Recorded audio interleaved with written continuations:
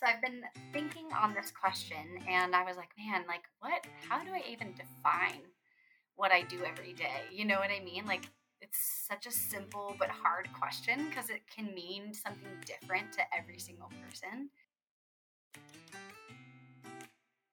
But I think the beauty, especially what we do here at Genesis, is that pelvic floor therapy doesn't involve just your pelvic floor. It involves your whole body. And so, how I guess I would define pelvic floor therapy is a holistic approach to figuring out how your body is coordinating. Because the pelvic floor's job is to coordinate with like your core and your diaphragm and all these other breathing apparatuses and apparati, whatever, about like how to create like a stable base for you to move from.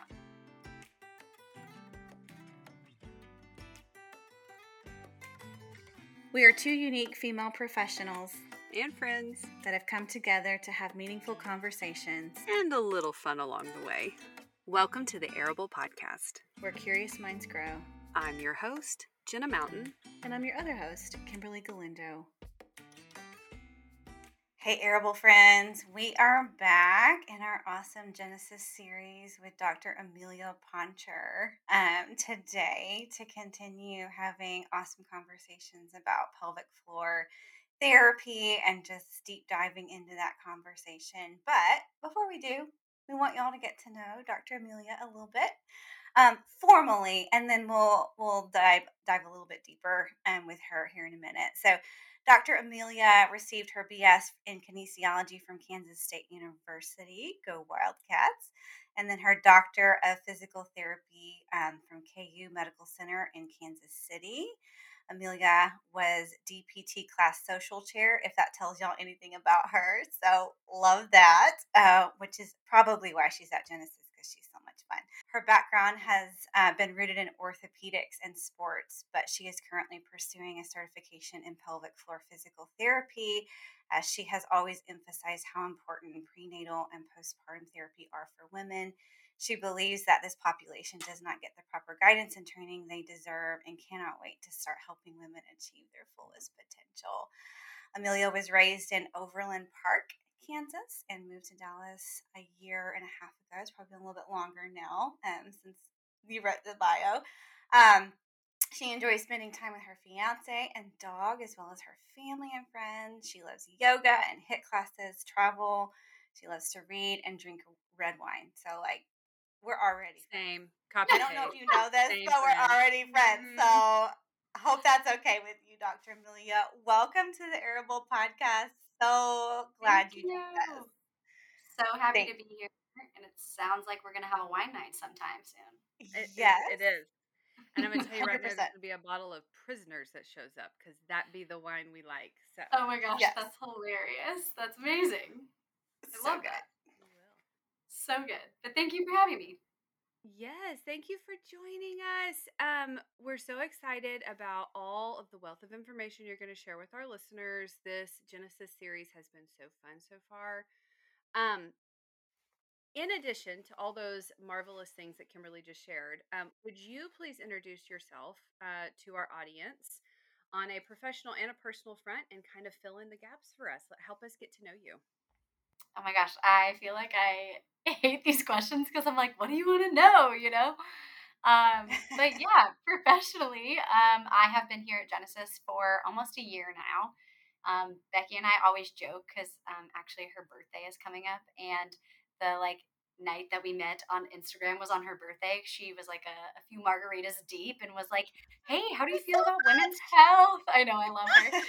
And so that's coming up this week. And so we keep joking, like, I guess we need to have some margaritas and chat about how much we love women's health again.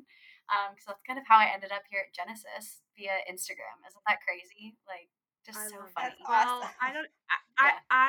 yes, isn't that crazy? And I'm sorry, y'all are like the Instagram queens. Like, I just seriously am like, I told Becky as we were kind of starting this new collaborative relationship with you guys, I was like, So part of the contract is you're going to have to bring us on to bring Aspen House into social media just a little bit Yes. more because Oh my gosh. y'all are going to have to give us TikTok tutorials. That's what we keep saying.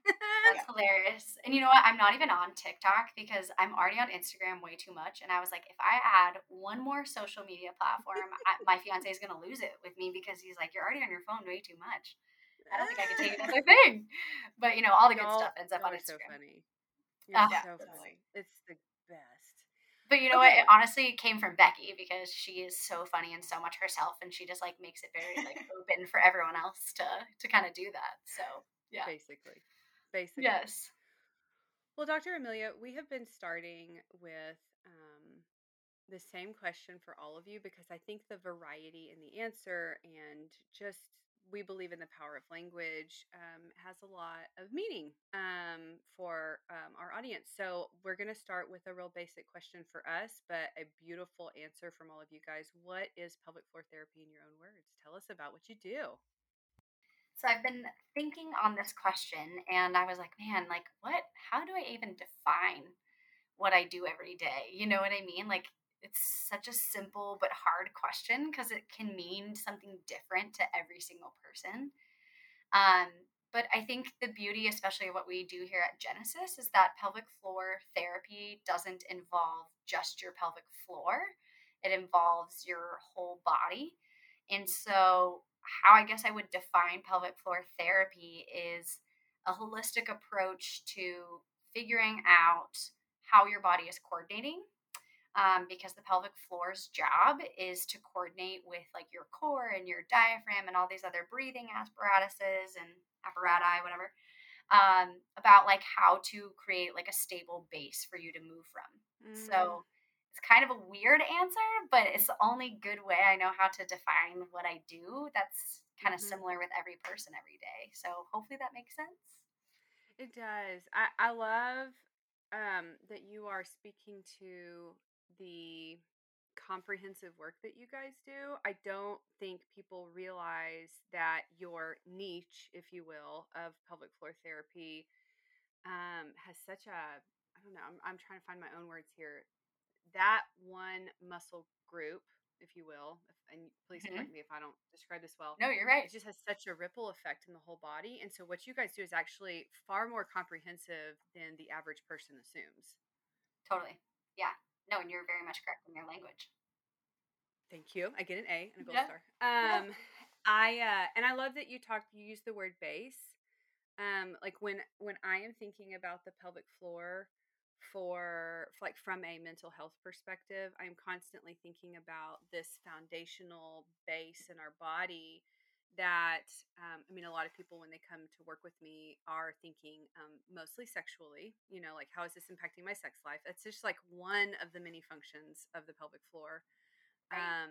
And I'm thinking, oh my gosh, it's so much more foundational than that. This impacts so much. It supports the whole base of your structure, and Yeah. people don't realize that. So I actually love some of the word choice that you have offered us. So thank you so much for that. Yeah. That's so sweet of you. I agree though. It's definitely the thing that we all need to know about and move from. And it's so undereducated on. And Mm-hmm. I feel like half the time I'm just teaching people, not because it's their fault, but just because as a society we have not taught each other Mm-hmm. well about just our genital region. So I feel like half the time I'm just giving people an anatomy Yes. lesson as between their 20s and 50s, and they're like, how do I not know this my whole life, you know? Mm-hmm. So Yeah, it's a it's huge very problem. interesting. Oh, it is for sure.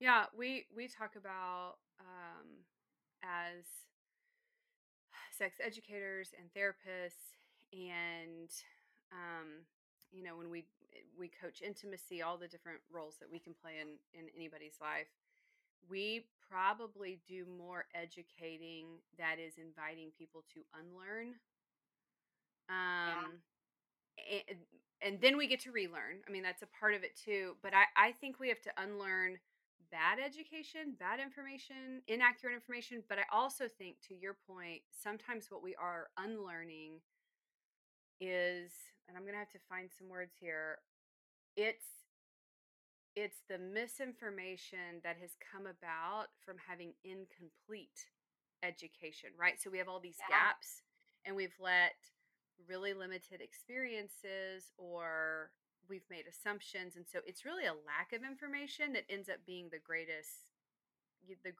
issue with having a proper sexual education or body education, or wherever we want to kind of categorize it. So Yeah. I like that you're bringing that up. Yeah, totally. Well, and just the whole sex education thing in general. I'm sure you guys talk about all day just how like the lack of information leads to the painful intercourse conversation, and then we're sending people to you guys because we're like, wow, we need to work on this from all aspects, physical, mental, everything. So I could get into a whole discussion on that, Yep. but Yep. you're completely correct. I agree. So I'm actually going to throw in some extra questions here that you are. We Love it. we send everybody our questions ahead of time, but I know from following you on Instagram that you have passions for a couple different areas, and we Yeah. sort of talked about those. One of them is in kind of that prenatal, postnatal care, which we're going to get into here in a second. But we didn't write in any questions about the athletic endeavors, and you're really great at supporting um, athletes or athletic lifestyle when it comes to pelvic floor health for women. And I love this about you, and we just failed to write in these questions. So tell me about that part of your practice, like supporting women and their physical health and the types of activities that they choose. Give us a little insight into that. Yeah. No, you guys are so sweet. I actually used to work with a lot of power lifters and don't not like bodybuilders, but there's a whole difference in weightlifting community between like CrossFit, powerlifting, and Olympic weightlifting. So I even just misspoke, but I worked with Olympic weightlifters, so that's what it was. And that doesn't necessarily mean that they're going to the Olympics. It's just like what it's called, right? So that's kind of Interesting. where it is interesting. So that's kind of where I started to really like love a lot of big compound weightlifting movements that I feel like women are becoming bigger in. So like the CrossFit Hmm. community is a really big area for this, and there's so much lack of education, I guess you could say, like we talked about earlier, on how to properly lift and when to breathe, and then it leads to a lot of women, especially prenatal and postpartum, to have urine leakage. So lots of people Hmm. are wearing black. Lots of people are just like peeing themselves. There's lots of farting Hmm. going on between the men there. Like everybody's pelvic floors are just like hanging on for dear life because there's not a lot of good education about like how to weight lift properly. And it's just like kind of a nasty environment to be in because I'm like, it smells terrible in here because everyone's like on the verge of pooping This themselves. is the best behind the veil view of Yeah. this I've Yeah. ever heard. Yep. And then like everybody is just like they're like you can just like even if you can't see it, but you're just like, oh God, like you're peeing yourself right now. Like it's just crazy. Yeah, This doesn't happen like all the time, every single person everywhere, but it happens often enough for me to it's have been like, common. wow, yeah, like something's up here. And then when you go online, you see even more about it. So outside of just like being athletic in my past and all of that, I mean, there's like a big gap here for women in sports. Yeah. And if you even look at the research of women, which I mean, I know y'all do a lot of research too. So, granted, I feel like it might be a little bit different. Hmm. But when you're doing bodily research, women are not included often because of menstrual cycles and because of Yep. childbirth, and it throws off your statistics and like your variability. So it just like it created this like snowball effect for me to be like, what's going on with like why women aren't getting as much education in like the pre postnatal world, but also in the just like athletic fitness world in general. And just, Hmm. I mean, I'm kind of like segueing off of this a little bit, but I mean, especially postpartum, there's just like zero direction on what you're supposed to be doing, how to get back into Hmm. activity. That's where we become, you know, privy to all these issues with like painful sex and leakage Hmm. and prolapse and back pain. So it's just like all of these things really tie together. And I feel like you can't ignore one population for the other. So I think that's really where I got into dealing with a lot of like the fitness community and the athletic people, just because it's all tied together. Hmm. Yeah. Yeah. So, No, you're right. Although our focus is typically in some other directions or like turning over different rocks, what we do find in the world of sex therapy is we're trying to catch up understanding women. And for us, it was actually like in our world of research and literature and what's available, it was because it was easier to study men because their genitals are on the outside. And us as women are a little bit more hidden and we're on the inside. And so, like, we just So didn't crazy take that the that's a thing. time.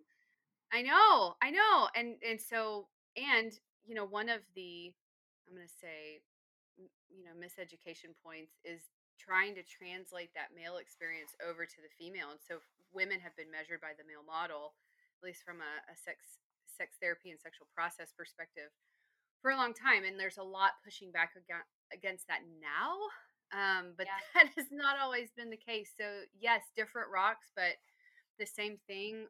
Trying to make space for a female voice in a world of research that has lacked getting to know us. This is not Yeah. okay. So crazy. It's like we make up more of the population. So why is the research being done on the other side only? It's crazy. I know. So, most of your kind of focus is on. I'm gonna get this right. Olympic weightlifting, CrossFit. That's kind of the air. So, some of the population that you work with a lot. Yeah, so I used to more often when I was just in like orthopedic PT than I am now. But I feel like a couple of us on the Genesis team are more comfortable with this like more athletic population. So there's quite a few women that I've seen that are like, I really want to be able to like do CrossFit all the way through my pregnancy or like get back into that Hmm. postpartum. And so I just love working with this group because they're like so motivated. So I know they're gonna do their PT and their goals are really cool. And so, like, especially the Fort Worth office with Jen and Corey and Yeah. Haley over there, they've got so much cool equipment to like really work with this group. And one day we'll get there with the Dallas team. But it's really cool to like work on these like big movements with them, get more creative with their programs. Hmm.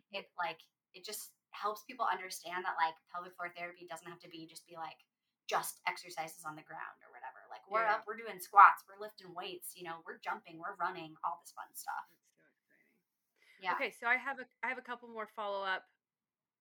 Again, I'm for lack of better physical fitness, athletic pelvic Yeah. floor questions. Okay, some of them are selfish. I Um, love it. I know. So I want to talk about cycling for a second because Yeah. I'm a big fan of everything about that experience except for the way my pelvic floor feels afterwards. And I feel Okay. like I have just beat up a part of my body that I do not want to beat up. And I love it so much. And so tell us your take, if you would be willing, on cycling because I know, I mean, for a long time, like I would go to like these cycling boutiques, like these that's all that they do and it's like a big concert on the inside and it's so much fun and again, most everything but my pelvic floor loves that experience. So, tell us about cycling and pelvic floors. Yeah, this is a really like controversial question. I feel like sometimes in just like Okay. not with PTs, but just like with like physiatrists and chronic pain and like some of the physicians we work with. So I definitely feel like there is a time and a place to tell somebody like, hey, maybe let's back off of this for a while. I think it's making things a little worse, but it's not something I like to tell people to stop doing something that they enjoy. I think that almost Yeah. makes things worse sometimes to be like, I'm going to limit you from doing the things that you like. But I actually also love cycling. Soul Cycle used to be my jam. They used to be my regular workout. Wow. Well, So and like Peloton right now, like the yeah, whole Peloton world has taken off. So there's a lot of yeah, people on a bike seat. totally. And I feel like it's a really easy, accessible way to get a workout in. So especially for the prenatal postpartum world that we work with a lot, it's a very easy activity for them to be like, I'm just going to hop on the bike for 30 minutes, and that's my workout for the day. So I think the controversy with it is obviously the seat, right? Like it puts a Hmm. lot of pressure onto your genital region and can impinge upon some of the nerves in there. So especially for those with like painful sex and prolapse specifically, these two activities can really also urine leakage, I guess. But these activities really can like aggravate it sometimes. But what I found actually is like just anecdotally and talking with my patients is that typically there's more success with outdoor biking than there is stationary biking. And I Tell me can't, more. yeah, I can't fully figure out why that is, but my kind of hypothesis is that with outdoor biking, that kind of involves a lot more whole body work. Like you're having to like balance on the bike and you're changing Mm, your speed, and you don't have like necessarily like resistance against you outside of what is already there with the bike.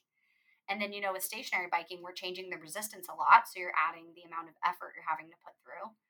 And then it doesn't require as much from your upper body to keep you balanced because you're in place. yeah, yeah. So I think a lot of the problem is the going from sitting to standing. So when you're sprinting on the bike and you're standing up for like stationary bike classes, I feel like either the transition or just the standing on its own is what gets people in terms of like Mm, urine leakage and like pelvic floor lack of coordination. Because yeah. if we're not like engaging the right stuff or breathing the right way, like a lot can change with your pelvic floor there. So sometimes it's not Oh, even the bike seat itself, but I think that's why most people tend to shy away from telling people to cycle, is because they're like, "Oh, you're compressing those pelvic nerves a lot." Does that make sense? okay. So, note to self: book an appointment with Dr. Amelia to figure out how to breathe on my Peloton bike. Again, Yes, it's gonna come back to breathing. it always does. It Like I always feel as though does. everyone gets so annoyed hearing us say that, but it really does, right? It's like the most basic Not thing to Aspen keep us House. alive. Aspen House is 100% behind you saying breathe True, correctly. We love true. it. Oh my gosh, true. Okay. All right. So my next question is, tell me about yoga because I feel like, are you the yoga person? Did I get this right? Yeah, I love to do yoga. I feel like I've kind of like dipped my toe in a lot of different things, except for like running. Like I work with a lot of runners, but I'm like, I despise running. So like if you were to ever be like, how are your runs going? I'd be like, they're not. It only happens if someone's chasing me. You're that Yeah, person, right? Yeah. literally. Yes. But no, I love yoga. I think it's also like one of the best activities because of the breathing aspect of it, right? So again, it comes back to the breathing, but Always. um, I think it's a really great entry level activity for postpartum, especially. I think it's good for Mhm. cross training for all those people who are doing weightlifting and running because it's a little bit different than what they're used to. It works like in different planes of motion and all that stuff. But I think there are some movements that get people with pelvic floor problems. So again, with like leakage or even the lovely word of queefing, where air is leaving the vagina or entering the vagina at unwanted moments in time. And so lots of these problems come about with yoga, but in general, it's a pretty good, safe activity for you. So I like it a lot. Lovely. I love it. I'm sorry. I had to take a little side trip on I the love it. athletic journey because I'm like, I know this about Dr. Amelia. I stalk her on Instagram. I know the things. Yeah. I think physical activity in any form, though, is obviously really good, right? So it doesn't have to be anything specific. Yeah. I'd love to circle back and deep dive a little bit into the prenatal, postnatal work that you do. It's layered, and I probably have a lot of follow up. So we'll camp out here for It's just a okay. second because I think one I run into, and I don't know if you do as well, or it's just my experience. Most folks don't know about prenatal and pelvic floor therapy. They know about like the rescue. Something's happened postnatal. I'm going to see pelvic floor therapy. Something's off, hurting, incontinence, prolapse, something's, amiss. Um, and though obviously that is what you specialize in and can do, and it's such beautiful work, it's not the only thing that you do. There's a lot of preventative work. And so I'd love it if you could walk our audience through what does it look like for the pregnant mamas out there doing some who would be interested in doing some prenatal preparation, some postnatal, just exploratory. How am I? Where am I? What does that process look like if they were to work with you? Yeah, it's a really good question because I think you're so right, Kimberly, that like it's just not well talked about or known about. But how we can be of service during pregnancy is outside of any aches and pains that you're experiencing. Um, we can help prepare the pelvic floor for birth. So we can make the actual event and postpartum life a lot easier. Um, that's easier, relative term. But we can try to prevent, the risk of tearing or just kind of like bring that risk down a little bit, especially for women who have Mm, had C sections before. I think it's really helpful if they are having the goal of wanting to do a VBAC, a regular vaginal delivery after C section. that it's super important that they see a pelvic floor therapist, because that's quite a feat mentally, but also physically. Because like, what if they didn't have to experience how pushing was the first time? So it's kind of like they're re-experiencing the act of delivery and birth all over again for the first time. So I think it's really important to not only help prep the pelvic floor for the act of delivery, but to also set yourself up well for postpartum so that you have less complications and issues afterwards. So lessening things like diastasis recti, tearing, painful sex, working on positions that are good to birth in if you don't have a doula, or if you have an OB-GYN instead of a midwife. Nothing against OB-GYNs. I have one and I will probably use one if I give birth one day. I just think the hospital system is just not as good at letting you advocate for yourself and exploring those different Mm-hmm. options. And that's nothing against them. That's just our healthcare system. That's lovely. But yeah, we can just help be of service in a lot of other ways, to just like make the whole pregnancy easier as well as delivery. And then so you kind of have some guidance on what you're supposed to be doing postpartum. Most Mm-hmm. patients end up coming back to see us, but I'm always like, if you don't feel like you need to come back and see me and I'm giving you enough guidance to feel like you know what you need to do, then great. Like, hopefully I don't see you again, like that's the end goal of physical therapy. But that's Yeah. really specifically prenatally what I think is really important to do with them. But obviously, if you're having aches and pains, like pubic bone pain is super common in pregnant women, or, like the Mm-hmm. lightning crotch that they talk about, those are types of things that we can help with. You don't just have to like live in discomfort for forever just because you're growing a Oh, human, which I think has been the narrative for a really long time, but it yes. doesn't have Oh, to for be. sure. Yeah. Yeah, totally. Yeah, I love you're not the first one in this series to mention it, but it cannot be mentioned enough. I think this is true for women, and I think there could be like a little bit of like a systemic gender piece on this front, it woven into this. But you know, we have been told so many things are normal because they are common, and not been given the opportunity to get help. Um, I'm going to gently use the words before it's too late. So, again, you have a lot of women who have let problems get exacerbated over time to a point where it's now a really big deal to recover, when possibly we could have done preventative work on these things. Totally. And it's heartbreaking. It is. It so is. And it's like, I never ever would say this to a patient, but sometimes they'll say it to me. They're like, man, if I would have just known this was a thing before, I would not be where I am right now. And sometimes I'm like, yeah, I mean, very well may have been. But also, I'm always like, devil's advocate. Maybe genetics set us up terribly for whatever situation we're in. Who knows?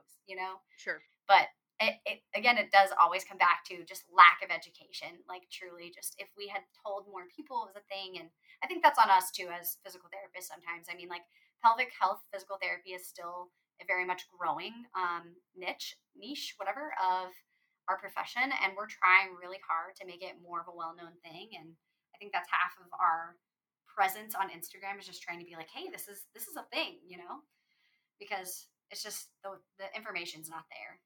Yeah. Well, and I think that for totally separate reasons, we're in an uphill battle ourselves, as mental health professionals. Yeah. We also, for the most part, I mean, you have a couple people who will come in to see us for like peak performance, type stuff. Yeah. But most people see mental health as, in fact, I just had an Instagram rant recently, on my reels, where I'm like, hey, the mental health stigma that's out there is not the same narrative it used to be. It used to be, what are they doing in there? It's quack stuff. You must be really broken or really messed up if you have to go. That's really not the mental health stigma that we're up against these days. The mental health stigma that we're up against these days is, oh, that's great for you. And yes, I'm so supportive, but I am not willing to go for myself to get the Yeah. outcomes or, the results that I want. And I'm definitely not going to consider doing it proactively, like as a part of flourishing rather than, well, something's broken, now I have to go in. So you guys, totally different reasons, but we're battling the same battle on that front. I wish people would be more proactive. No, I so agree. And that's honestly like, I have your guys' card out on my table in my room, and I'm always like, you need to like maybe think about seeing some mental health therapy, like in a gentle way compared to what I just said. But because it's like you said, it's not everybody's jam initially. But I mean, I think it's so good to just like have a subjective point of view that's like not somebody involved directly in your life, whether it's about sex therapy or other stuff. But it's like, even just from a physical standpoint, our mental well being translate to Hmm. our physical well-being so much. I mean, like, it manifests in a lot of ways. So I think Yeah. you are very much in the same place. You're right. What do you see, just kind of a follow-up to that, in that prenatal, postnatal experience for mamas, just that emotional, cognitive, mental, what do you see just from your lane, from your vantage point in the PT world that shows up that either maybe keeps them from PT or makes the process difficult, or what do you see in your experience? Yeah, I think everybody's situations are different. You know, I never fully know what's going on behind closed doors. Obviously, I'm not with these people all day, but I feel like the two things that I see the biggest in my postpartum and sometimes even prenatal are obviously time is their biggest barrier because they're always going from one thing to the next, whether they're working or not. Their focus is on baby and on family and on all the things that they have to do, and their well-being always takes a backseat to that. um, which I can fully understand that mindset, but in the same breath, you know, we always like to say, like, if you're not your best self, how are you going to be the best mom?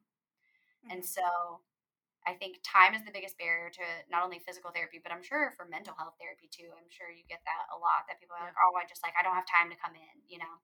Yeah. And for us, it's like, even if it's not the time to come in, it's like, oh, I didn't have time to do my exercises, Hmm. which, you know, day to day wise is okay. But over time, there's got to be like some consistency there, just like with therapy, I'm sure. And so that's a big one. And then the second thing, emotional well being, that I think, you know, is a hard subject to touch on is just like postpartum depression and anxiety. And I feel that the two come together a lot and they Hmm. manifest in, I'm sure you guys know, very different ways. But for us, you know, that shows up a lot as pelvic floor tension. And that's a very large majority of the patients that we see. And, you know, it can also manifest as like low back pain or, I don't know, a variety of symptoms really, but that's where we really lean on y'all and our other mental health therapists to just, you know, be like, in a gentle way, because again, it's not everybody's want to do that or to talk about it, but just to be like, you know, I feel as though your day-to-day life stressors are causing now a lot of your physical issues. And so I think if we hit it on all fronts, that there would be a lot of benefit to that. And I think y'all do a really good job of helping our patients get there. Hmm. We make a really good team, don't we? I think so. Yeah. It's a nice little collab. Hmm. So I want to do some more. I don't know, kind of in the vein that we're talking. I think what helps people pick up the phone and call us is probably similar to what helps people pick up the phone and call you guys. We have to demystify this a little bit, which is why we're doing this whole series. Yeah. You know, so for the women who are really scared and uncertain about physical therapy and pregnancy, because to your point, you can't do a lot of research on a pregnant woman. Like even all of the, you know, IRBs and institutional review boards and all of that are like, no, no, no, no, no. And so I think it's sort of taught us to be maybe too careful in pregnancy sometimes about doing things that you can do. So for people who are scared about what does that mean, what would I be doing in PT and pregnancy? Is it safe? You know, what encouragement or advice would you like to offer them? Because it is so valuable for them to do this proactive work. Let's demystify it a little bit. Yeah, that's actually a really good question that I don't think many people have asked me. Um, Pregnancy is extremely safe for all the things that we do in here. So, in general, pelvic health therapy here at Genesis means that we might be doing either internal or external pelvic floor specific work. So, the internal vaginal exam is extremely safe to do during pregnancy. It's not going to aggravate anything because I'm not at all near your uterus or your cervix. We're just kind of like in the muscles of the vaginal wall, and there's no stirrups or speculum. So, it's, I would personally say, more comfortable than a gynecology exam. I will second Um, that. I've had pelvic floor therapy. It yeah, is way more yeah. comfortable. I think the people who don't think it's more comfortable, it's more of like the mental discomfort of the situation because it's like Sure. it's kind of an intimate thing, right? It's vulnerable. Um, Yes. yeah, but I think it's just because we spend a little bit more time down there than gynecologists do. But the Hmm. actual like physical discomfort is a lot less typically. But you know, if that's not something that you want to do, that's great. There are options also rectally, which most people don't love either. But It doesn't really hurt. It's just a very Mhm. interesting sensation. Just feels like you're pooping yourself. I'm not gonna lie. And then outside of that, if that's totally uncomfortable, if none of that is your deal, then it's like, okay, we'll just work externally. And there's a lot of good things that we can Yeah. do outside of the pelvic floor. So sometimes exercises in pelvic floor PT do look like just like breath work or simple things on the ground or simple things standing up. It doesn't always have to involve like high level activity if that's not something you're comfortable with during your pregnancy. But most people, if they are high risk pregnancy, we know that because they'll tell us, like, oh, I'm seeing a maternal fetal specialist, or, Mhm. I had preeclampsia in my last pregnancy, or a subchorionic hemorrhage. Like, they tell us these things and we pick up on that. So, we're always working within people's comfort level. But it involves manual work, it involves some exercising, it involves soft tissue stuff. We do dry needling, which is very safe to do in general, but during pregnancy too because I mean, we wouldn't do anything on a normal person that we wouldn't do on a pregnant person. So, safety is always key. And if there's positions that are uncomfortable for pregnant women, like if they're near the end and laying on their back is no longer a position of comfort, we do have like belly pillows so people can lay on their bellies and they're not like getting impinged upon there. And then we'll just work on their sides instead of on their backs. We just like kind of go to everyone's comfort level. I love that. I love how you're touching on the vulnerability, the emotional experience that shows up. So I've said this already on one episode. When I was getting trained as a sex therapist, my mentor said, if you really want to be a great sex therapist, you should go get pelvic floor therapy and know what your clients are going to go through. And so I did. That's incredible. Because it's like, I dare you to do something. Jenna Mountain's probably going to do it. So I did it. I actually needed pelvic floor therapy too. I wish I had done like the prenatal work. I did not. And so part of my story is kind of working through three different forms of pelvic pain over the course of my life so far. I mean, it's just, I don't think really people realize how common it is. Yeah. But I had the gift of having a very clinical understanding and mindset of what was about to happen because I had, already done my graduate degree and was already getting into sex therapy training. And so I was so aware of the practice of what you guys do. And I was able to very much so file it in that they're professionals. This is what they do. And like, this is just normal for people who struggle to do that, because I think sometimes it is about like, oh, you're hanging out in my genitals, but sometimes it's like, what's going on for you? Like it, and some people ask that question about us. Like we are asking about, okay, so how do you touch the penis in this way? And then what happens when this part of your body gets touched and which part of your vagina is the most, and they're like, what is going on for you as the professional as you're talking through these things? So I think sometimes it's helpful for people to understand how we keep that professional. And so can you speak to that a little bit? I think it'd be really helpful for people to understand the way you see your work and like the gift that you get to give to the world. Yeah, no, that's such a sweet way of putting it, also. I think for me, gynecology exams were never comfortable. I was somebody who experienced painful intercourse in the past from like having a tight pelvic floor. That was like a chronic thing for me. And so I kind of like know what these people are experiencing physically and mentally because it kind of like Hmm. messes with you a little bit. Yep. As I'm sure you guys talk about all day, right? Like it kind of like warps your relationship with your partner and like, is this normal? Do other people experience this? Like, is something wrong with me? Hmm. So like I kind of get where they have been. And I think again, pretty much every therapist you've ever seen, mental health, physical health, whatever, has probably experienced some of what you chat about with your patients, right? Like I know a lot of our therapists have experienced prolapse, painful sex, leakage, all Uh-huh. the things we talk about. Hmm. So I think conveying that to people kind of puts some at ease. And then also, I think a big ordeal with the type of situation that I'm in every day is to always ask for consent and to always explain everything out and talk to people in terms that they understand. So, part of the pelvic exam, the very first time I meet people, I tell them about what it involves, ask if they think that's okay, and then I take that into consideration. And when we actually get to the point of the physical evaluation where we will be doing that, I kind of tell them everything again and then I explain all the ins and outs of what we're going to do. Like, okay, like this is the position you're going to be in, and this is what I'm going to ask you to do. And then I'm going to talk you through everything that you're feeling and what I'm doing. And before I do it, you Hmm. know what I mean? Especially if I can tell it's people who are a bit more hesitant and people who I can just tell are already anxious. I think that's a really important key thing to do because it takes a little bit of that anxiety down just a tad, just enough to be like, okay, Yeah. like this is all right. Yeah. And then I'm always asking for consent because not only is this uncomfortable for them, but I want to make sure that it never comes back on me that I didn't know they felt comfortable. You know what I Yeah. mean?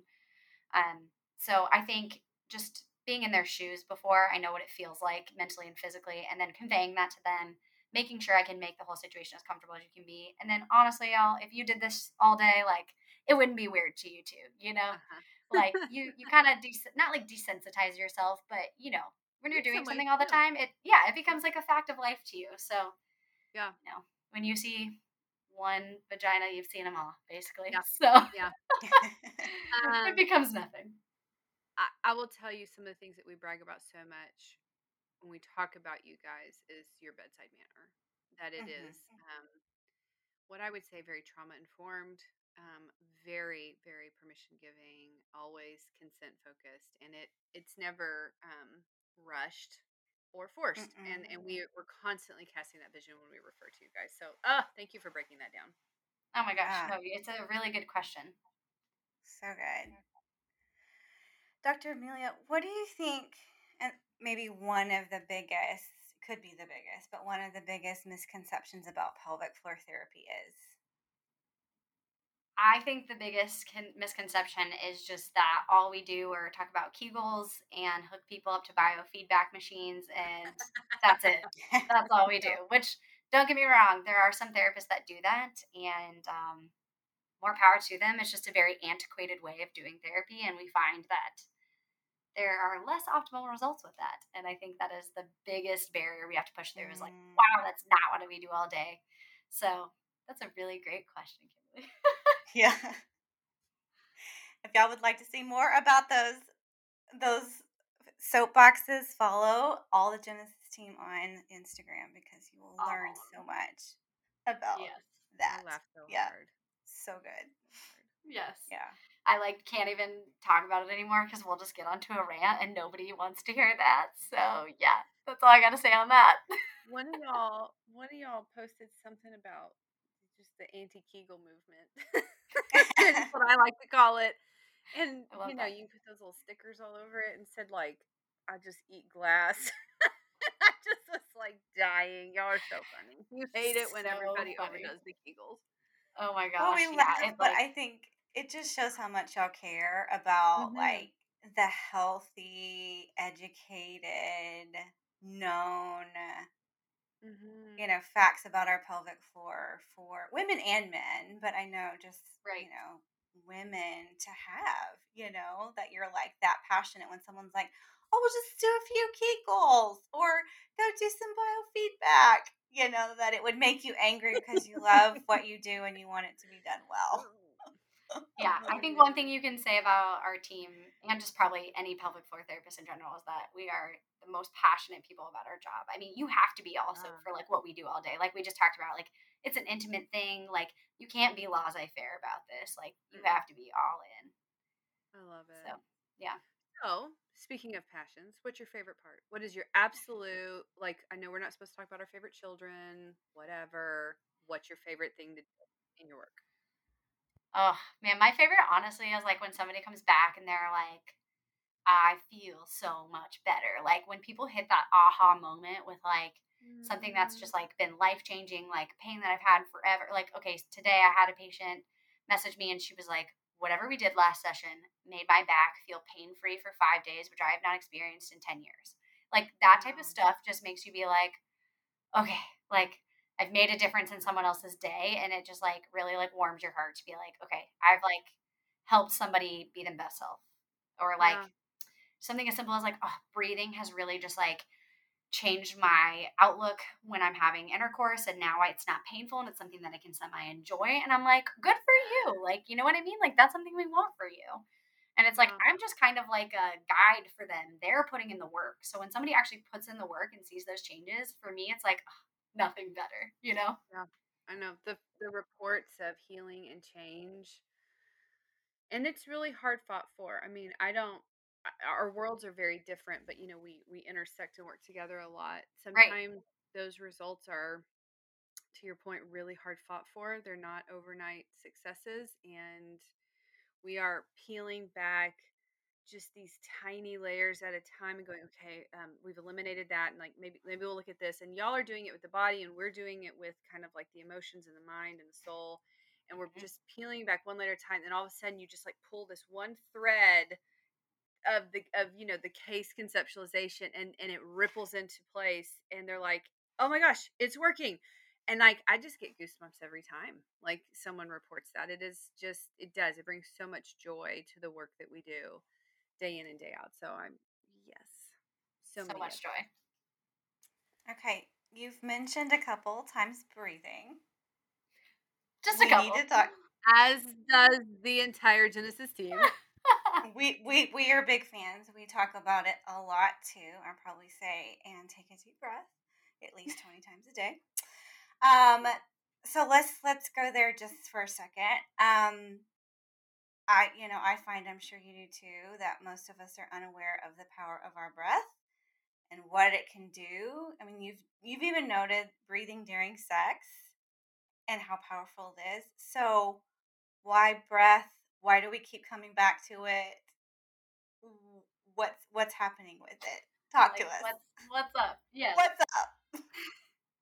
I mean, I don't want to bore you guys with an anatomy lesson, especially if you've talked with the other You Genesis team cannot members board about us. it. But We love to nerd out on this stuff with you guys. Let's nerd yes, out. I love to nerd out on this. Oh my gosh. So if any podcast listeners are readers and like want to know more about this, the best book that kind of explains how this encompasses like just our health and everything is called Breath by James Nestor or Naster. I always say his last name wrong. But that's incredible. And then there's another one out Put there it in that's the more show like, notes. what'd you say? So we will put it in the show notes. Yes. And then there's another one out there called The Oxygen Advantage by Patrick McCowan. And that one's a little bit more like sciencey, research based. But I love to read, so those are two good books. But in general, if you think about it, we breathe like 25,000 times a day, right? Like that's a lot of breathing. So it's the easiest way for us to mess up how things are going, but also the easiest way to improve how things are going, right? Because there's so much opportunity for practice. And so if you think about like the core system, right? Like our core is shaped like a soda can. So it's cylindrical in nature, it's got a top, it's got a bottom. I feel like I tell every single patient that I see this analogy. So if they listen to this podcast, they're going to be like, skip, because I've heard all this. But the soda can analogy is a really good way to think about the core because it's cylindrical in nature, right? So we've got your back muscles on the backside, we've got your oblique abdominal muscles on the sides, and they're the closest pair of abs that we have to the skin, so they're the easiest for us to utilize. So most of us are pretty strong there. And then the second layer of abdominals is on the front side of like our soda can core canister. And six pack abs again are like super strong, very easy for us to access because of how close they are to the skin. Outside of diastasis recti in pregnant women, that's a whole other conversation. But pretty easy for us to utilize. The third layer of abdominals, though, is your transverse abdominis. So this is still on the front side of that core canister. And the transverse abdominis is, we call her the queen. She does everything for us. I like it already. So she is kind of encompassing the entire trunk. So she wraps around like our entire belly back area. And she's super strong on her own and adds a lot of stability by herself. And so if we know that this transverse abdominis is super deep, because this is what people refer to as like your deep core, then we also know that it's probably harder for us to access that deep muscle. So it's not as strong generally as the other pairs of abdominal muscles. And why, as pelvic floor therapists, we're so interested in what that transverse abdominis is doing is because in some part, your transverse abdominis, when it contracts, so does your pelvic floor. So they kind of like work together. You with me? Mm-hmm. So a lot of the core that we like to involve is that transverse abdominis. So that's everything that wraps around the core that we just talked about, right? But to get to the breathing answer of all of this, outside of the transverse abdominis being super important, as well as our back muscles on the backside, then, like I said, with our core canister, we have a top and a bottom. So I'm sure you can assume that your pelvic floor is the bottom of it, right? And that's 3 layers of muscles that sit at the bottom of our pelvis, okay? Just to orient people who aren't totally for sure on what pelvic floor means. And the top of our core canister is our diaphragm, which is the dome-shaped breathing muscle that sits underneath your rib cage, and it also attaches to your rib cage. So when we're thinking about how our core works, okay, the soda can analogy. Now that we know all the parts of it, we've got all these muscles that wrap around, we've got your diaphragm on the top and your pelvic floor on the bottom. So your core's job is to help stabilize or pressurize your trunk so that your limbs can do anything they need to do. So, like we talked about earlier, we're trying to move from a sturdy base. And that's why your pelvic floor is so important, because it's the bottom of that base. And if you're thinking like a soda can, when it's closed and it's pressurized well, it's pretty strong and you can't really manipulate it, right? But Mm-hmm. as soon as you like pop the top off and you let all the air out and you let the liquid out, now it's very malleable. You can crush the can however you want. So our core works the same exact way. When it's pressurized well, it's very sturdy. And when it's not pressurized well, that's kind of like where the dysfunction comes from. Mm.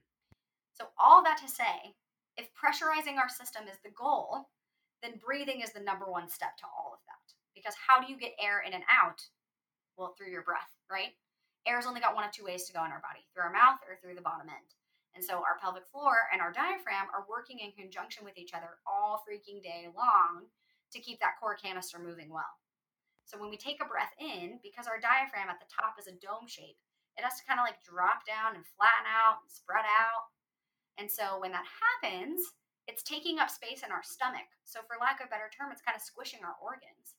But since we breathe 25,000 times a day, we don't want to constantly be aware of our organs getting squished and be like, oh, like, ow, that hurts, like every time it happens. And so when we inhale and it drops down and we're squishing our organs, our pelvic floor is supposed to relax and drop down with it. So they kind of descend together on an inhale. And then when you exhale, your diaphragm comes back up, so your pelvic floor comes back up with it, and it kind of contracts a little bit. So if you think about that, they're moving up and down together all day long. We inhale and they descend, we exhale and they ascend. So breathing is super important to pressurizing our system and to getting a strong core. And it's super important as to how our pelvic floor is working, because they bounce off of one another. They play off of one another. So you can imagine, if I'm not breathing efficiently, then my pelvic floor is probably not working efficiently either. Uh-uh. And how So many of us hold our breath when we're nervous about something? Yep. yes. So, like you guys talk about all day, we do the same thing. Like when people are anxious, when they're nervous, when they are stressed out, when they're having pain, first response is to always hold our breath. And so, Mhm. in a painful sex type situation, half of them are just sitting there holding their breath the whole time because they're so anticipatory of pain. And Yeah. then their pelvic floor reacts off of that and it tenses up too. And so, that's half of why it's painful, is because we're perpetuating the system now, as I'm sure you guys talk about too. And Yep. so that's where like breathing can just be super life changing if we're doing proper diaphragmatic breathing and getting that flow through our diaphragm and our pelvic floor, is because like, wow, things can release and we let that tension go. Mm-hmm. So it's Oh, super I life love it. changing. Super It life is changing. life changing. Thank you so much for walking us through that. That was It's a Really, lot. brilliant. it was That was It's a brilliant. lot. no, it was perfect.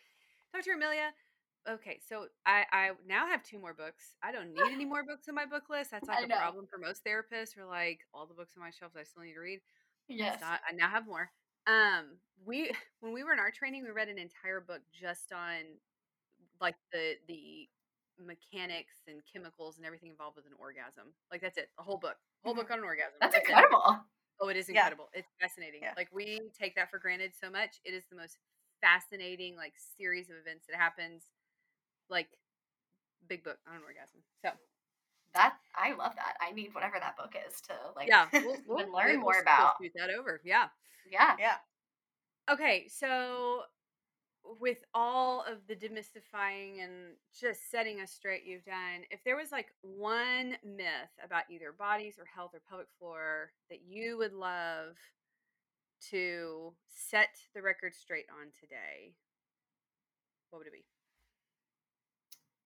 Biggest myth about pelvic floor therapy would be that Kegels solve all of your problems. Yes. Kind of the same as the misconceptions, I guess, but falls into the same line. Yeah.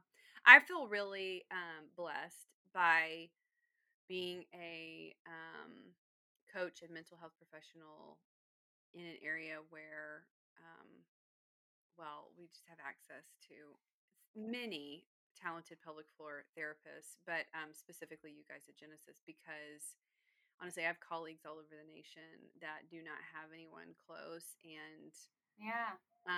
it is I they really have to work hard harder than I have. I'm spoiled. I'm like, go see Genesis. That's what you need to do. Go see Genesis.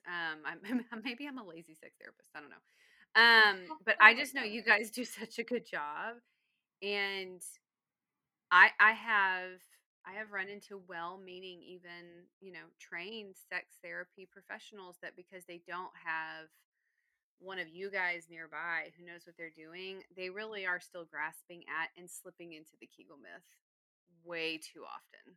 Way too often. And so yeah, again, I'm spoiled. I'm so glad that you guys are bumping up against that. That is an old school and antiquated approach and honestly does more damage than it does good in a lot of ways. Especially for those painful sex people. Oh my gosh, yeah. Yes, you don't need a stronger pelvic floor. You need a more flexible one.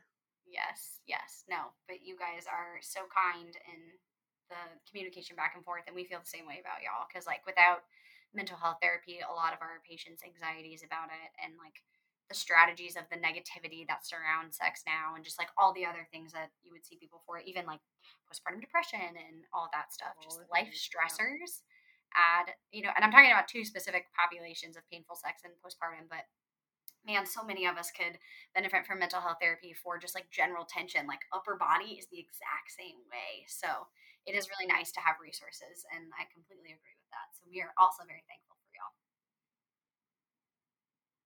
I'm curious, Dr. Amelia, what's your favorite part about being on the Genesis team?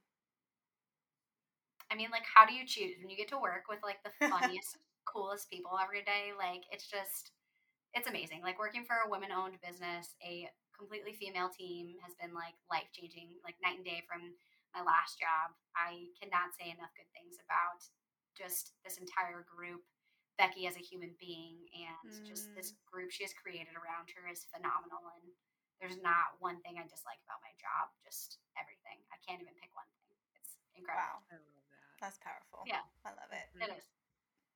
I love it. Refuses to answer the question because she likes it too much. That's what I'm gonna put down on my Yeah. Noted. Noted.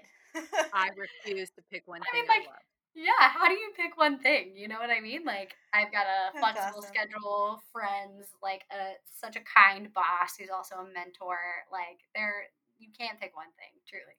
Yeah, I love it's it. awesome. I love it.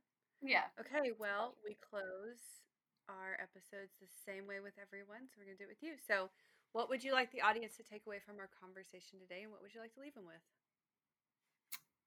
Wow, what a question. I think one thing to take away is that not only mental health therapy and any type of physical therapy are good to do together. I think that's a great takeaway. But also that our bodies are just incredibly changing all the time. And even if it's just like a check in with a pelvic floor therapist as to like how things are going, a lot of times people don't know that something's weird, like about pooping and peeing. And then I ask them about it and I'm like, oh my God, I think I'm constipated based on what we just talked about. Yep. So it's good to check in with a pelvic floor therapist at some point in your life, whether you're male, female, had a baby, have ever had sex, none of that matters. Pelvic floor, like we talked about, is working for us all the time and does bodily functions outside of sexual ones. So It's for everyone. for everyone, yeah. Yeah.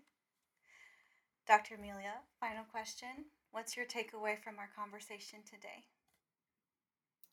That I love Aspen House even more. Yes, you do. No, I mean, like, truly though, like, just chatting with y'all is so much fun, and it's nice to just like educate each other on the things that we do every day and educate others. And it's just nice to, like you said, have people to refer back and forth to, and to spread the word about pelvic floor therapy is great. So thank you for that opportunity, because like we chatted about, it's just the lack of education is lack of information is out there. So yeah, we do make good teammates, don't we? we do. Yeah. We do. Thank you so much for today. Thank This was so wonderful. Thank you guys. Yeah. It's so nice to like hang out virtually. I know. I know.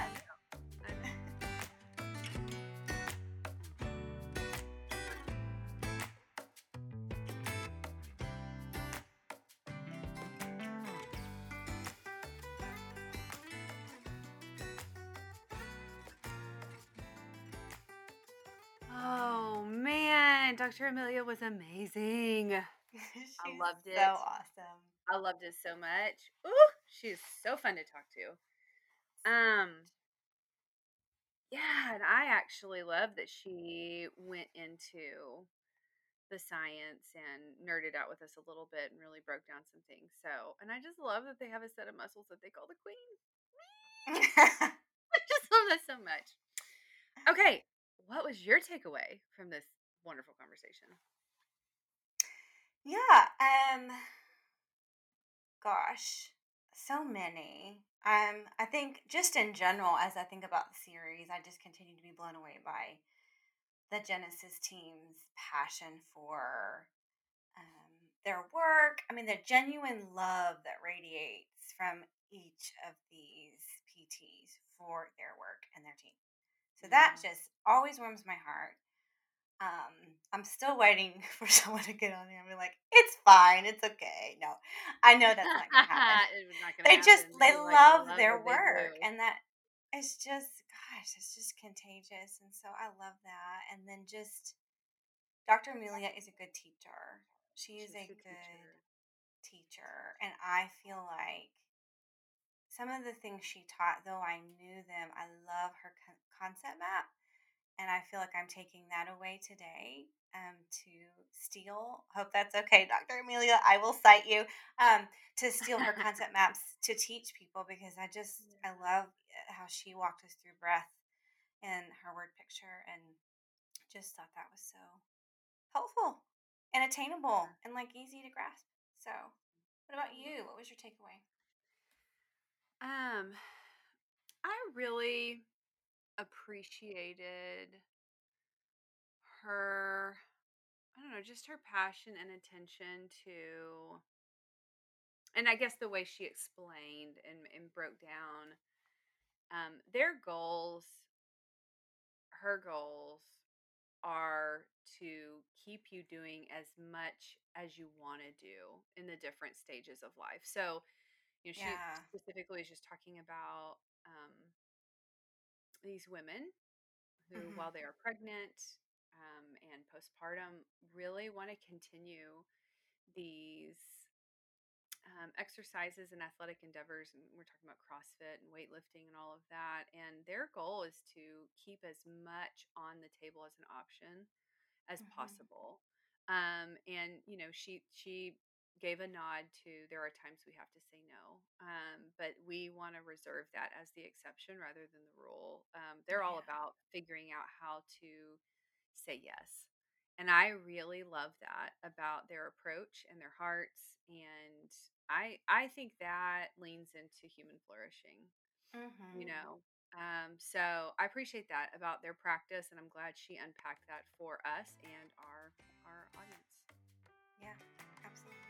So It was good. great. Thank you for joining us. Arable Podcast is hosted by Jenna Mountain and Kimberly Galindo. And edited and co-produced by Chris Vargas and hosted on Podbean. You can find us on Apple Podcast and Spotify. Visit our website, arablepodcast.com, and find Arable Podcasts on Instagram or Facebook. You can also find both of us on Facebook.